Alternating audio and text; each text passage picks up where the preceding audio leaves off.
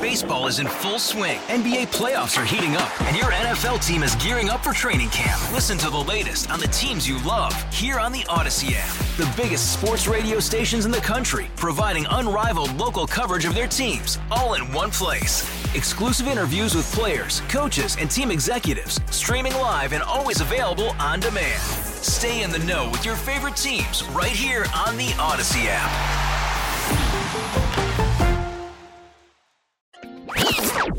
Time to rewind. It's the Chris and Amy Rewind Recap.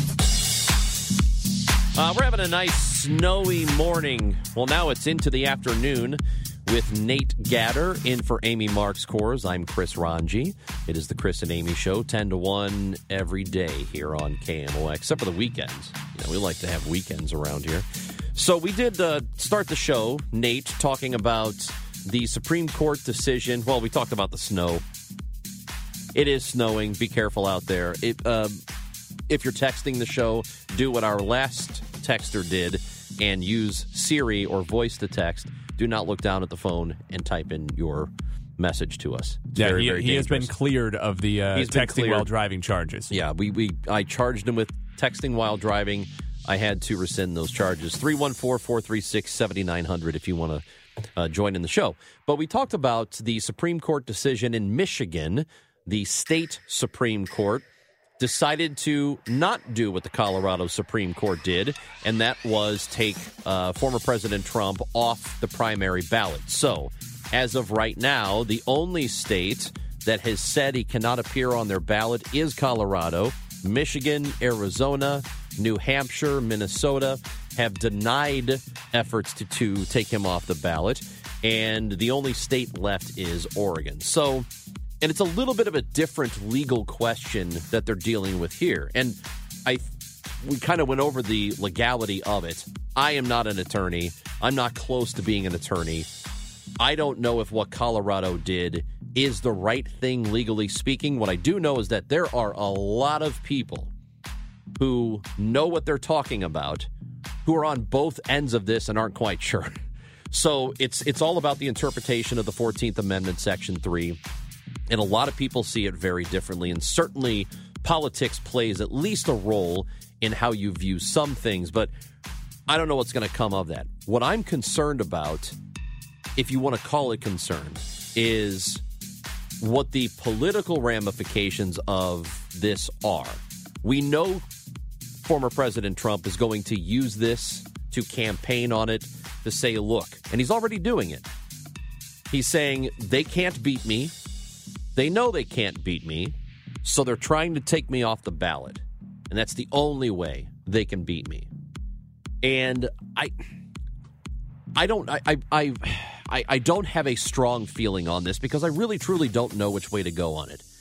I feel like we have laws, and if the laws are what we've decided to live by in this country, we have decided that, hey, if you participate in an insurrection, if you participate in trying to stop the peaceful transfer of power, you don't get to be a president. You don't get to be a senator. You don't get to be in the House of Representatives.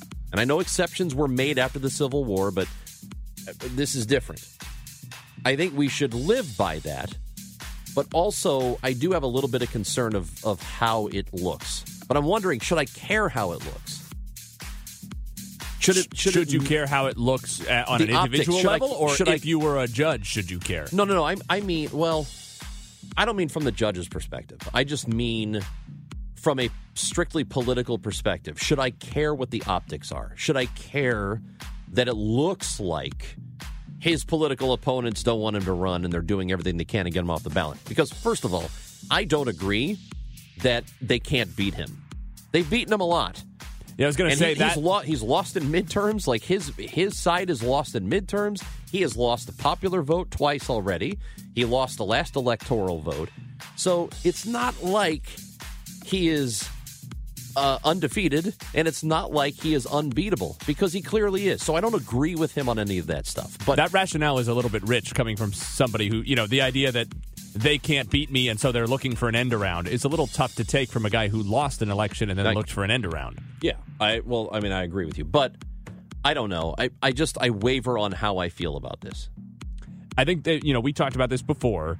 The important distinction, especially with respect to the Michigan decision, is that there's not necessarily, there might be, but there is not at this point necessarily disagreement per se between the Michigan Supreme Court and the Colorado Supreme Court. They're focusing on different issues. They're different things. And one of the confusing things here is that ultimately, yes, the underlying or overlying substantive question is, how do you interpret Section 3 of the 14th Amendment relative to what happened on January 6th? Right. Do you consider what happened to be an insurrection? And if so, did Trump participate in it sufficiently to be considered an insurrectionist who would fall under Section 3 of the 14th Amendment? The Colorado Supreme Court said yes, but essentially there has to be a hook to get you to that point. One of the things that you talk about if you learn the law is a hook that's going to get you there. And Colorado, or in this case, it's almost like a doorway that gets you to that issue. You have to get from the state law to the federal question. And what the Colorado Supreme Court did was rely on Colorado election law that essentially says a candidate has to be able to show they are legally qualified, essentially eligible to hold the position for which they're running. And they said, therefore, we can examine whether or not Trump would be legally qualified to be president, even though that's not really the question yet when he's going on the primary ballot. The Michigan Supreme Court said, we have no analogous state election law, and so at this point, all we're deciding is whether he can be on the primary ballot, and the Election Commission does not have the power to keep him from being on the primary ballot. So they have not ruled one way or the other. They have not expressly disagreed with the Colorado Supreme Court. They didn't even advance to any formal consideration of Section 3 of the 14th Amendment and how it does or doesn't impact the eligibility of Trump to become president again. I just think that's key to note, that there isn't necessarily disagreement at this point. That doesn't mean there won't be. And to your point, actually, we didn't touch on this before. To your point about the politics at play, that's something that we talk about a lot at the U.S. Supreme Court, something that's discussed, especially with respect to Chief Justice Roberts, often because he's seen as a traditionalist and an institutionalist who views his role as Chief Justice as to protect the court and preserve its credibility in the public eye, something that has been undermined by the public perceiving this massive politicization of the court in recent years. And that he might try to find a middle ground, similarly to how he did with the ACA decision some years ago when he was key in upholding Obamacare. And that would be something like saying Trump is not immune, because one of the defenses Trump is going to use is that he was immune from this in some way because he was president at the time, that he's not immune, but that he doesn't fall under Section 3 of the 14th Amendment because it wasn't an insurrection. Something like that would be a nominal win for the liberals, but would still ultimately preserve his eligibility to run again. The big picture perspective is that everyone in the United States benefits from immigration, that we're in a situation in our country where we need immigrant labor more than ever. We have an aging baby boomer population. We need people to care for our baby boomers, et cetera, and we don't have an immigration system that supports the needs of the economy. So overall, everyone in the United States of America should be interested in immigration, but from the perspective of how can we improve our legal immigration system to support our needs. That is Kate Lincoln Goldfinch, immigration attorney in Texas with Lincoln Goldfinch Law. We're talking about what's happening at the southern border, which is something that that a lot of people are concerned about, and there should be concern. Her perspective is that, and I agree with her at least on this, that we do need immigrants in this country. I know there are people who don't think we do, but we do. And the reason we need them is multifaceted. First of all, they do enter our workforce, and we do need labor. I think anybody who has been to, in the last 3 years, it has not been highlighted any better than it has been in the last 3 years. If you have been to a hotel, if you have been to a restaurant, if you have been to a lot of places, farms even, that they need labor, they need people to work. And a lot of times that's what immigrants do. They end up working those jobs that an American does not work, does not want to work, and won't do it, right? So we need that. We need the system to be streamlined, because what ends up happening is they know they're not going to get in through the process because it takes forever if they ever get noticed. So then they try to come in through a different place instead of the port of entry. And so that absolutely has to be rectified, but I'm not sure there's enough appetite in Congress to actually work on a real solution here. I think there are people who just want to use it for a political football, which is what it's become. I will say, we talk a lot about the benefit of the Odyssey app, where you can listen to us streaming live for free. You can also rewind and go back and listen to other segments. I thought that interview with Kate Lincoln Goldfinch was very informative, and she brought an interesting perspective. Obviously, she's out she of has Texas too. She's down there. Obviously, she has her border. particular lens through which she views the situation. Sure. You might or might not agree with her. But I thought she brought a lot of worthwhile, on-the-ground perspective that would be worth revisiting if you missed it. Senator Bill Eigel, who's also running for governor, is one of them, that wants to get rid of the Department of Elementary and Secondary Education altogether, wants no oversight over the schools in Missouri because he believes that it's not doing schools any good. So there's going to be that conversation, I have a feeling. Not only that, but they want to allow open enrollment. Meaning that if you live maybe in Jefferson City, if you want to go to a school maybe an hour outside or even 30 minutes up in Columbia, you can go to school there. It doesn't matter about your zip code. I also expect that to be a big, big conversation this year. A lot of people talking about school and school choice. That is a very important issue for a lot of people. That was Emily Manley, Chief Capitol Bureau reporter for Fox 2. I would highly recommend going back, listening to that interview. We covered a lot of what will be what we believe will be part of the legislative agenda, which is a week from today. January 3rd is when the session starts in the state of Missouri, runs to May 17th. That's when the session comes to an end. And as she mentioned, it's an election year, so who knows how much is actually going to get done, but it will definitely be volatile.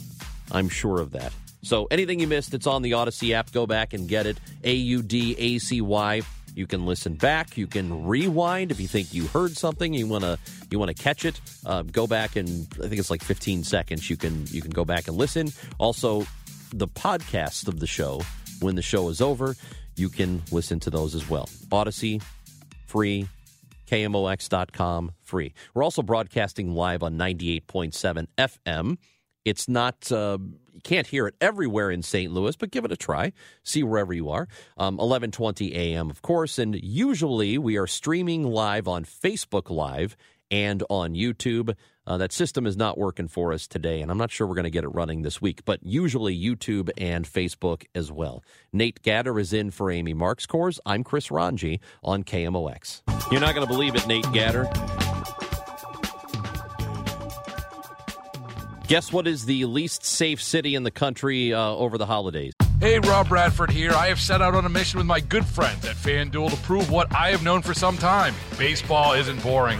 Now I have a daily podcast to prove it with some of the most notable people in the baseball world, screaming baseball isn't boring from the mountaintops, or at least agreeing to come on our show. Players, managers, GMs, and yes, even the commissioner of baseball, Rob Manfred. It has been a constant wave of baseball's most powerful voices. So join the revolution. Subscribe and soak in Baseball Isn't Boring. Listen on your Odyssey app or wherever you get your podcasts. You'll be glad you did. I know what you're going to say. What? St. Louis. No, Sacramento, California. What? No, it's actually St. yeah. Louis. There we go. Yeah, that's really, of course. I hate this. I hate that we are doing this. I hate that we are talking about this. And I honestly could have just said, you know what, we're not going to talk about this today. But I think it's worth noting anyway that... Yeah, I do want to talk a little bit about this survey that we're basing it on. Absolutely. So this was from a security firm. And also, let's start here. Google Trends and numbers from the FBI's National Incident-Based Reporting System, NIBRS, ranked the most unsafe cities in the United States during the holidays. But if I'm reading this correctly, they did so on the basis of volume of property crime, right? Which is not unimportant, but... is it also including, is that one of other things, and it's also including violent crime? Because I got to say, if we're talking about the least safe, I think property crimes should probably be in a different category from actual violent crimes against people. I would agree with you on that, and that to me is part of the discussion here. But let me just give you what the results were. It was St. Louis, number one, and then Newark, Delaware, Salt Lake City, Denver, Seattle, 2 cities in Vermont, Burlington and Rutland, Atlanta, Minneapolis, and Portland. Those were the top 10. I'm wondering, I mean, it seems crazy they would be wrong on this, but I'm wondering if what they meant is Newark, New Jersey, right? Because Newark, New Jersey has a reputation for being somewhat unsafe. Newark, Delaware is a home, houses 30,000 people. I mean, it's like a Philadelphia suburb. It's where the University of Delaware is. It's like a Wilmington, Delaware suburb. That just doesn't seem like a place where there's a ton of crime going on. I mean, I guess I could be wrong. I don't know how many people are going to Newark, Delaware.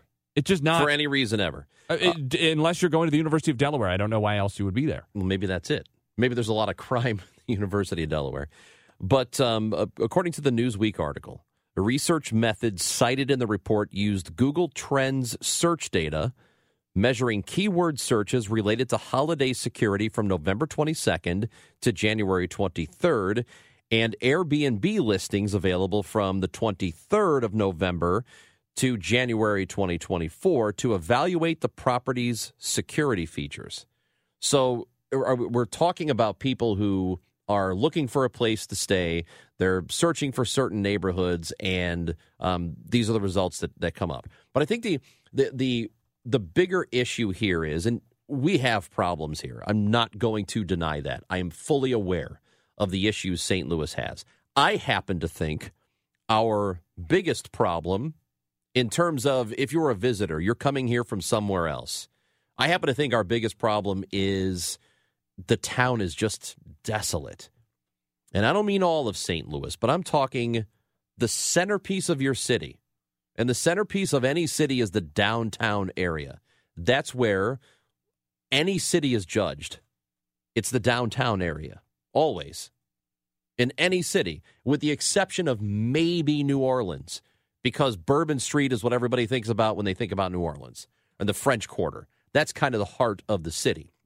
But otherwise, when you come to any town, you're looking at the downtown. And if you walk around in the middle of the day and you're looking for something to do and you see nothing open, and you're actually surprised when you see a restaurant operating at any given time, that is the problem to me. And that probably begets crime a little bit. You know, that probably leads to some actual crime. But I also think that this town gets a rap that's worse than what it really is. I think that happens routinely. You know, we've talked about this. I agree with that. Maybe this is wrong because you're not supposed to, in the face of objective data, to however it's gathered, and we are not privy to the details of how they gathered this and how they assembled it. Yeah. You're not supposed to, in the face of that, rely on anecdotal evidence, which would be, in our case, our own experiences in St. Louis, or even worse, our perceptions of places that we have never or rarely been. But I don't know that this top 10 is a laundry list of the places that people throw out there when they think of the most dangerous places in America, right? If you want to talk about homicide rate and things, normally you hear about Detroit. You hear about Memphis alongside St. Louis. Maybe you hear about Milwaukee sometimes. You don't normally hear about Salt Lake City. You don't normally hear about that's one Burlington you don't hear about. and Rutland, Vermont. What are they doing on this list? I don't know. Would you feel remotely unsafe going to Burlington, Vermont? I don't know anything about it. Maybe it's bad. It's not. I don't know. I mean, maybe they've got. Maybe they have gangs of militias that just fire on crowds all the time. All I can think of is that both of those places and Newark, Delaware, have quite small populations, and since this is a relatively small sample size in the sense that the time frame is short, I think this would just be looking at the last 2 or maybe 3 months to try to give you some perception of the quote-unquote holiday season. Maybe it's just capturing such a small period of time that if cities like Newark, Delaware have a slight spike in crime, that it really pops in the data because you're putting it as a rate of the compared to the population, and they only have 30,000 people. Rutland, Vermont probably has fewer than that. So let me give you some good news. You ever heard of flexcation? I have not. I have not either. But it is the idea of mixing work with a little bit of holiday time off. Oh, so people are doing that, during the pandemic. People who had flexibility in their jobs. I think it's kind of a weird vibe. I would feel weird about like going somewhere and paying for a hotel and then still working 9 to 5 remotely during that time, but some people were into it. So according to Co-working Cafe, which I've never heard of, they say it's a resource for information on co-working spaces. And here are the metrics they take into account. Leisure spots, the offerings that a city has of leisure spots, entertainment, restaurants, prices, also co-working space is available for the times needed during the holiday. St. Louis has a lot of those. St. Louis was 10 out of all the cities in the country. Pretty good. So well, who was number? Let's hear some other ones on the list to get an idea of if this is a list you really want to be on. Number 1 for flexcation in the country, Fort Lauderdale. Okay, pretty good. Greenville, South Carolina came in second. Not bad. Spring, Texas. Don't know. Miami, Florida. Okay. And there's a theme with most of these. Boca Raton. Mm-hmm. Atlanta. Wilmington, which I guess is Delaware. Yep. Orlando. Santa Monica. And then St. Louis. So that's pretty good. 8 out of 10 of them are, well, St. Louis is included in that too, except we have a winter. But this winter was not a winter. It was until mostly today. warm weather cities. Yeah, mostly warm weather. If I were going to flexcation, I think I'd be more likely to do it in Florida than St. Louis, but I'm happy to be on the list. We got stuff going for us. I'm trying to tell me we don't have stuff. We're the number 10 city in the country for flexcation, baby. Yeah, have some of that. FBI study. Let's go. Nate Gatter, in for Amy. I'm Chris Ranji on KMOX. It is the Chris and Amy Show on KMOX. Nate Gatter is in for Amy Marks Kors. I'm Chris Ranji. And if you have an Apple Watch or have not purchased the newest Apple Watch, you may not be able to, but actually you may be able to because there's been a development today, and we will talk about that with our next guest on the Quiver River Electric guest line. It is Ian Sherr, tech contributor for CBS News, and Ian is with us on KMOX. Good afternoon, Ian. How are you doing? Oh, doing okay. So apparently Apple was accused of stealing knowledge or something, and then they took the Apple Watch off the shelves, but there has been a reprieve of some kind here in the last hour. Yes, so this is somewhat annoyingly nuanced, but what happened was that Apple in the last couple of years released a new feature on their on their Apple Watches. That would be the Apple Watch 9 and the Apple Watch Ultra 2 that is able to read the oxygen in your blood, right? It's a pulse oximeter. And what's interesting about it is that apparently a company called Massimo, which is based, by the way, in California as well, invented a similar technology, or they would argue the same technology, for a lot of the hospitals you go into. If you end up in an emergency room or an urgent care and they put one of those on your finger, right, and it lights up your finger, that technology apparently is patented, and there's not really anyone else who's been able to make it work well. So when Apple came out with theirs, which uses similar technology, Massimo sued, saying you stole our technology, and not only that, you stole, you hired some of our employees away, and they took trade secrets with them, and you never got a license for the patent, and now you need to pay up or lose access to this technology. And Apple fought them and lost. And what has happened is that there is a court that is in the United States under President Biden that decides when you have violated a patent whether or not you're allowed to import stuff that's been made into the United States. And the court decided that Apple cannot import new Apple Watches into the United States because of this patent license. And just today, a federal appeals court essentially said, no, it's okay, you can sell them for now, but we're going to see whether or not during appeal Apple might lose and we might not be able to buy Apple Watches again. It's all very interesting. Of course, part of the reason is that Apple is such a massive company, and seeing them not be able to sell something is rather surprising. Yeah, and Apple Watches are the most popular smartwatch. I see them all the time. Yes. Not only that, Apple Watches outsell the entire Swiss watch industry combined. Mm-hmm. So, it's not just that this is a popular device. It's not just that it's by an American company. It is that this is a industry-leading device.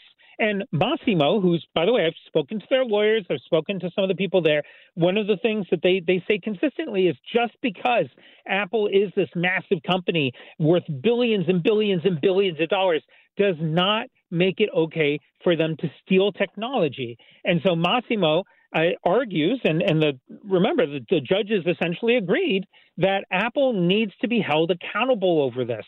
And I think it's going to be very interesting to see how this plays out, because typically, the president can step in and say, it's okay, we're going to let the imports happen anyway. But this time they did. The president did not. His last day to do that was actually on the 25th. Right? That was his Christmas present to Massimo, or maybe the coal for Apple, was not stopping that ban. And so now it's winding its way through the legal process, which is just so fascinating.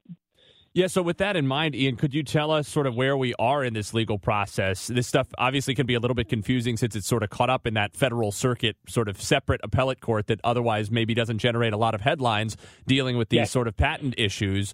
So where are we now in terms of them having stayed this restriction, stayed this ban? What's the next step in the legal process as they continue to fight this out? Well, it seems as though Apple is going to try and appeal. And by the way, it's worth noting throughout all of this, as is typically with any patent lawsuits, there are actually multiple lawsuits happening, right? The one at the International Trade Commission, which even though it's called the International Trade Commission, it's an American system, that one was just about banning imports. There are other cases that are involving stuff like questioning the patents and trying to basically invalidate them and see if we can get this lawsuits handled.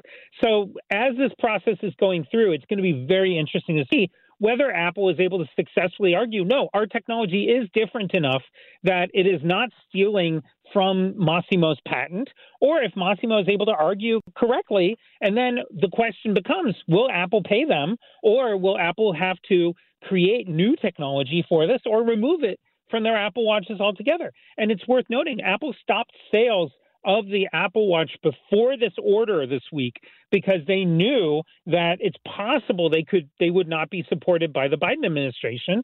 And sure enough, they may have to actually change the Apple Watches to deal with this whole problem.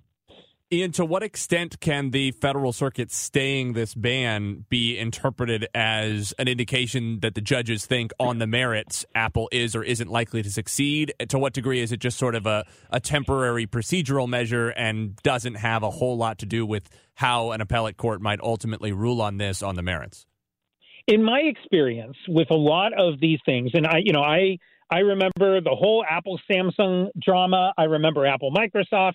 One of the things that happens oftentimes is that courts will say, okay, well, there is this order, but we're going to put it on pause. We're going to stay the order because we're still sorting things out. And so it seems like a very procedural, normal thing. It's also worth noting, especially when you're dealing with courts outside the United States, it's actually very standard for them to make a sweeping judgment, but then put it on hold as they're dealing with appeals. So in a lot of ways, this is normal. It is unusual, though, because it's not very often that this little court called the ITC, right, the International Trade Commission, finds its way into the headlines because it is not a normal court, right? It's not part of the normal judicial process. It's only about banning the import of products from sale because of patent issues. Visiting with Ian Sherr, tech contributor for CBS News. He's with us on KMOX. Let me ask you about Microsoft and OpenAI, which is an artificial intelligence company, and the New York Times is suing them. Yes. It is actually really fascinating. So I have been watching this AI stuff for a very long time. And one of the conversations we've seen come up again and again and again is this sense that AIs were trained, right? They basically learned how to work by putting in a ton of data that was not legally allowed. So, for example, Getty Images, who do most of the news photography on the internet, if you look, they have a special watermark that they put on all of their images. Well, they were able to prove that some of the image generation apps out there, right, like DALL-E and Midjourney and some of these others that have become very popular because you type in a sentence like, a unicorn taking a flight into whatever, right, that you can have it create this image. They were able to prove that it was actually using data from Getty to create these images. And so they sued, saying, well, you didn't get a license. You didn't use this stuff right. Just like people who stole music 20 years ago and shared it with the world. You can't just take our images without paying us and then use it to create these AIs. New York Times now is doing the exact same thing. They actually showed in a story just a couple of days ago that they were able to actually have the AI repeat back emails of people from the New York Times that have been stolen from the web pages. So they could prove that the AI actually had that information in it. And the only way they got that was by stealing from the New York Times. So now we're going to see, will the New York Times be able to prove enough that Microsoft and OpenAI and all these people have to pay them essentially for the content that they use to create these AIs in the first place? Artificial intelligence, Ian, I think of all the technologies in my lifetime, that's the one that is probably the most concerning. I think we, as societies go on, we tend to be nervous about each new technology. It was, yes. Yeah, I mean, like it's not a big deal. This one, it feels different, though. And so part of it is because you hear Arnold Schwarzenegger's voice in the background all the time, right? That's right. And then and that's part of it too, absolutely.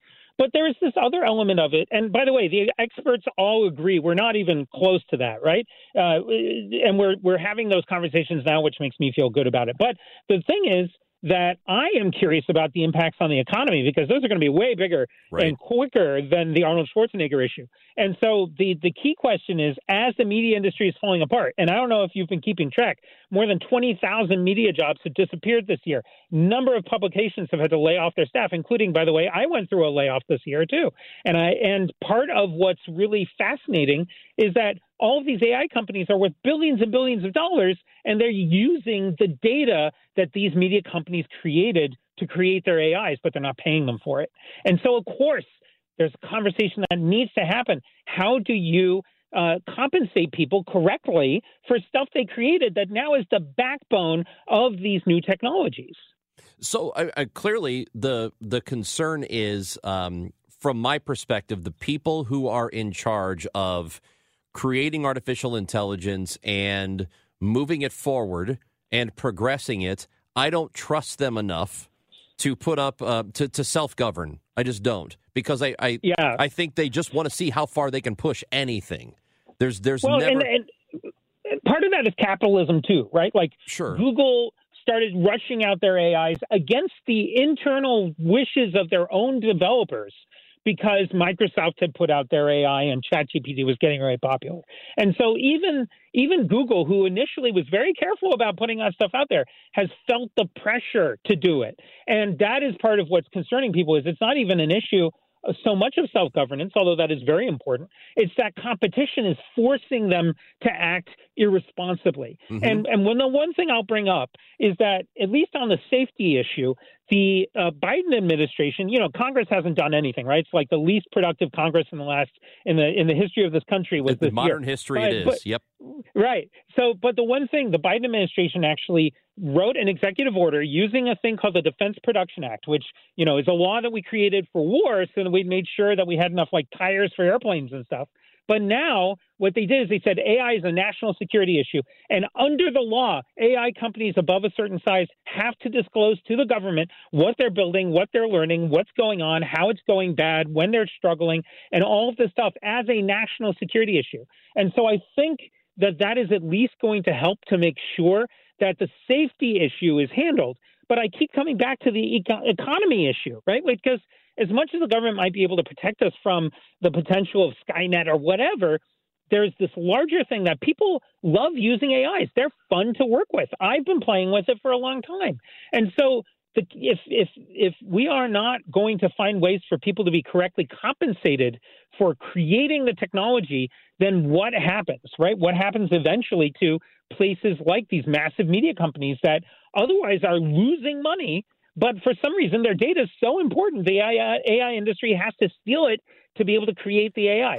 That's part of what it's just fascinating. So this is where I was going to take it, and we'll leave it here. But this question is, is it going to be legislation that ends up putting the guardrails on artificial intelligence, or will it be a continual string of lawsuits like this New York Times lawsuit, or is it a combination?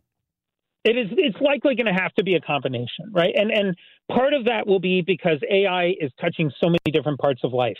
The one last thing I'll bring up is that one of the godfathers of AI, his name's Jeffrey Hinton. He went on 60 Minutes, right? And he talked about how he thinks we're going to create within a few years an artificial intelligence that's as intelligent as us, human beings. And what does that mean for philosophy, for who a person is, what is thought, all these questions? That is not something that can be solved with a simple law by any stretch. That's what he said, right? That he thinks we are closer to that and that it is smarter right now than we think it is. Yes, and there's a lot of argument for that being true. And part of what I think is, again, this is why I feel better about this than like the people who ended up in the Terminator, is that we are talking about this stuff right now. And they were not talking about it, right? They did not worry about it the way we are. And I think just the fact that we're having these conversations is going to help to make sure that we're safe.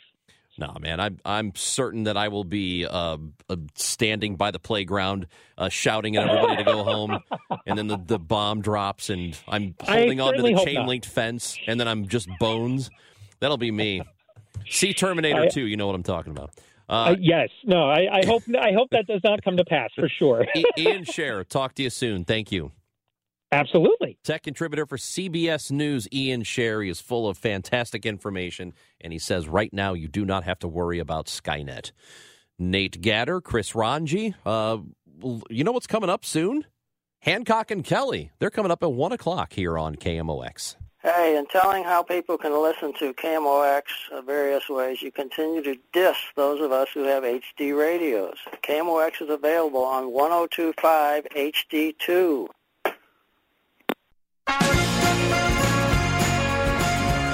Oh, I'm sorry. I love that. I love that call. He's right. Can I be honest with you? I either didn't know that or I forgot about it. But we are on 102.5 HD2. So if you have an HD radio in your car, you can listen to us there. 98.7 FM.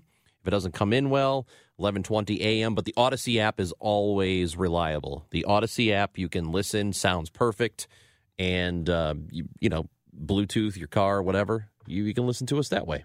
I love also that that wasn't just, hey, for your information, you might not have an HD radio and you're forgetting us. He said, you're dissing us. He took that personally. Yeah. And you know what, Chris? In this day and age, in this time, with how people from time to time diss radio as an entire medium, we need people like that who stick up for their particular type of radio. So we should be thankful for somebody who would take dissing of HD radio personally. I agree with you. In fact, I'm going to stick up for AM for a moment. You've probably heard the PSAs that run on this station and a lot of other stations, because there are electric vehicle manufacturers that are slowly, if not already, eliminating AM from the cars. They say it interferes with the technology, whatever. But there is a push in Congress. Ed Markey out of Connecticut, I believe, he's leading this, and he wants to make sure that car manufacturers cannot take AM out of cars, because in an emergency, a lot of times that's the last form of communication. A lot of things go down. Cell towers go down. Cell service goes down. Wi-Fi can go down. But an AM radio, if you need an emergency alert and it needs to get to you, AM is sometimes the last form of doing that. So you can, by the way, text AM to 52886. If you text the letters AM to 52886, tell Congress to make sure that happens. Yeah. Now, because it's very valuable. People sometimes don't think, in any in a national emergency. We don't think about, you don't think about your insurance until you need your insurance, right? AM radio is sort of a insurance for some sort of emergency, crisis, weather, disaster, humanitarian disaster, whatever it might be. So I do think it has some value, and I think anybody who concerns themselves with eventualities and trying to be prepared for things would think about that. And Senator Markey, it seems that he's from Massachusetts, by the way. I just double-checked, but close enough. Close. Well, Connecticut's right there, isn't it? And all New England. Isn't Connecticut? Okay, so I'm always fuzzy on that part of the map. It's Connecticut north, New York. No, wait. Take that back. Boston. This is how we're finishing the show. Boston, Massachusetts is above Connecticut. That's correct. Then Connecticut, then New York. Yes. Right. Well, New York is sort of west of both of them. That's what I meant. Yeah. Hey, I studied the map when I was in grade school. I did pretty well on the map test. I think I got a 50 out of 50. Good job. Are you impressed? I'm really bad at math, though. How many of the state capitals could you do at the time? Was that a thing? Did you ever memorize all 50? We had to do all that, too. How many do you think you could name now? 6. Really? You think that's it? I don't know, man. I don't know. It's just a ballpark. I'm not going to test you. Let's start with California. Let's work our way east. First segment with Hancock and Kelly. You guys can do state capitals. Yeah, that's right. Hancock and Kelly coming up at 1 o'clock. I'm going to sit in with them. Anything you missed on the Odyssey app, AUDACY. Download it, KMOX.com. Nate Gatter is back with me, Chris Ranji, tomorrow at 10 o'clock here on KMOX. That's what I said. Hey, Rob Bradford here. I have set out on a mission with my good friends at FanDuel to prove what I have known for some time. Baseball isn't boring. Now I have a daily podcast to prove it with some of the most notable people in the baseball world, screaming baseball isn't boring from the mountaintops, or at least agreeing to come on our show. Players, managers, GMs, and yes, even the commissioner of baseball, Rob Manfred. It has been a constant wave of baseball's most powerful voices. So join the revolution. Subscribe and soak in Baseball Isn't Boring. Listen on your Odyssey app or wherever you get your podcasts. You'll be glad you did.